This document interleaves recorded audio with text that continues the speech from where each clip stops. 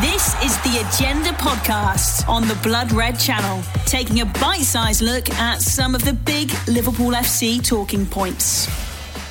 Liverpool, top of the league. The Reds remained on top of the Premier League yesterday after a 3-0 win at Burnley at Turf Moor. Paul Gorst was there, and today we want to talk a little bit about Roberto Firmino after he reached 50 goals in the Premier League yesterday. Paul, he's now the head and shoulders above everyone else as the top Brazilian goal scorer in the Premier League, the only Brazilian to reach 50 goals. I think he is, but is he the best? You'd have to say so, I think. You think of Brazilian footballers, don't you, throughout the ages, and I've got a little soft spot for Brazil growing up. You know, they play in yellow, and they just had some of the greatest players in the world, didn't they? So I think everyone our age had that kit, didn't they? The 98 kit. 5 times world champions, and the best Brazilian players have tended to stay away from England, haven't they? They've obviously been in Italy a lot and Spain, but not a lot have migrated to England, with the exception of a handful. And I think you would probably at this point put Roberto Firmino as top of that. Philippe Coutinho, obviously, Liverpool fans know all about him and his 5 years on Merseyside or however long it was. Been one or two others. Juninho at Middlesbrough was an iconic one of the 90s, wasn't he? Willian, Oscar, Gilberto Silva was part of the Arsenal Invincibles. But in terms of attacking talents, I think at this point Firmino's in his 4th season at Liverpool, is he? I think you might have to put him as number one. Just what an exceptional player he is and has been for Jurgen Klopp's Liverpool. I think he's a clear number one now. I think he has been probably for some time. But do you still think that he's the sort of player that if you asked, with the exception of Liverpool fans, if you asked, say, 10 other fans around the Premier League, best Brazilian player in Premier League history, I wouldn't be surprised if none of them said his name. Yeah, I think if you don't watch Liverpool regularly, I think you might see what Mo Salah does and Sadio Mane. Exceptionally quick players, very skillful, both with an eye for goal, so cool and calm in front of goal.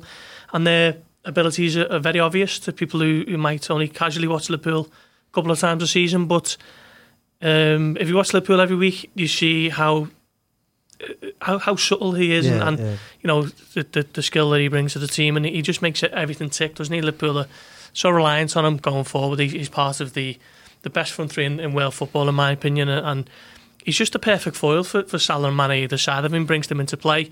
Even yesterday at Burnley for the second goal, most players, when Ben Mee passes the ball to him, most players might have played that early to Mane and overhit it or underhit it or got the pass a bit wrong, but he just carries it 10 or 15 yards, waits, and it's just such a measured pass into Mane. He doesn't even have to break stride, he just slots it away comfortably to make it 2-0. And then he gets on the score sheet himself with a superb finish, which probably wasn't even a pass from Salah, if we're honest. He just kind of runs onto the loose ball, sticks it away with a great finish from the edge of the box. Number 50 for the Premier League, and is he 9 above Philippe Coutinho now, who's number second in that list? So yeah, what a player! It just makes Liverpool tick. And Jordan Henderson said after the game that he's on fire, and you would have to go along with that since. He was missing for a few weeks, wasn't he, towards the end of last season, and I think coming back during the summer and playing in the Copa America has kept him sharp, to be honest, and he's just hit the ground running this season. There's no hangover from the summer because he's had the few weeks out beforehand. I think that's been a big benefit to him, and I think long may his great form continue.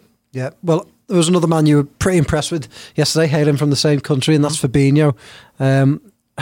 If he carries on playing the way he's playing, we'll be talking about him as one of the best Brazilians to play in the Premier League as well, won't we? Yeah, undoubtedly. I think, was it Lucas Leiva who was the first Brazilian to sign for Liverpool, and that was only 2007, was it? And then Fabio Aurelio.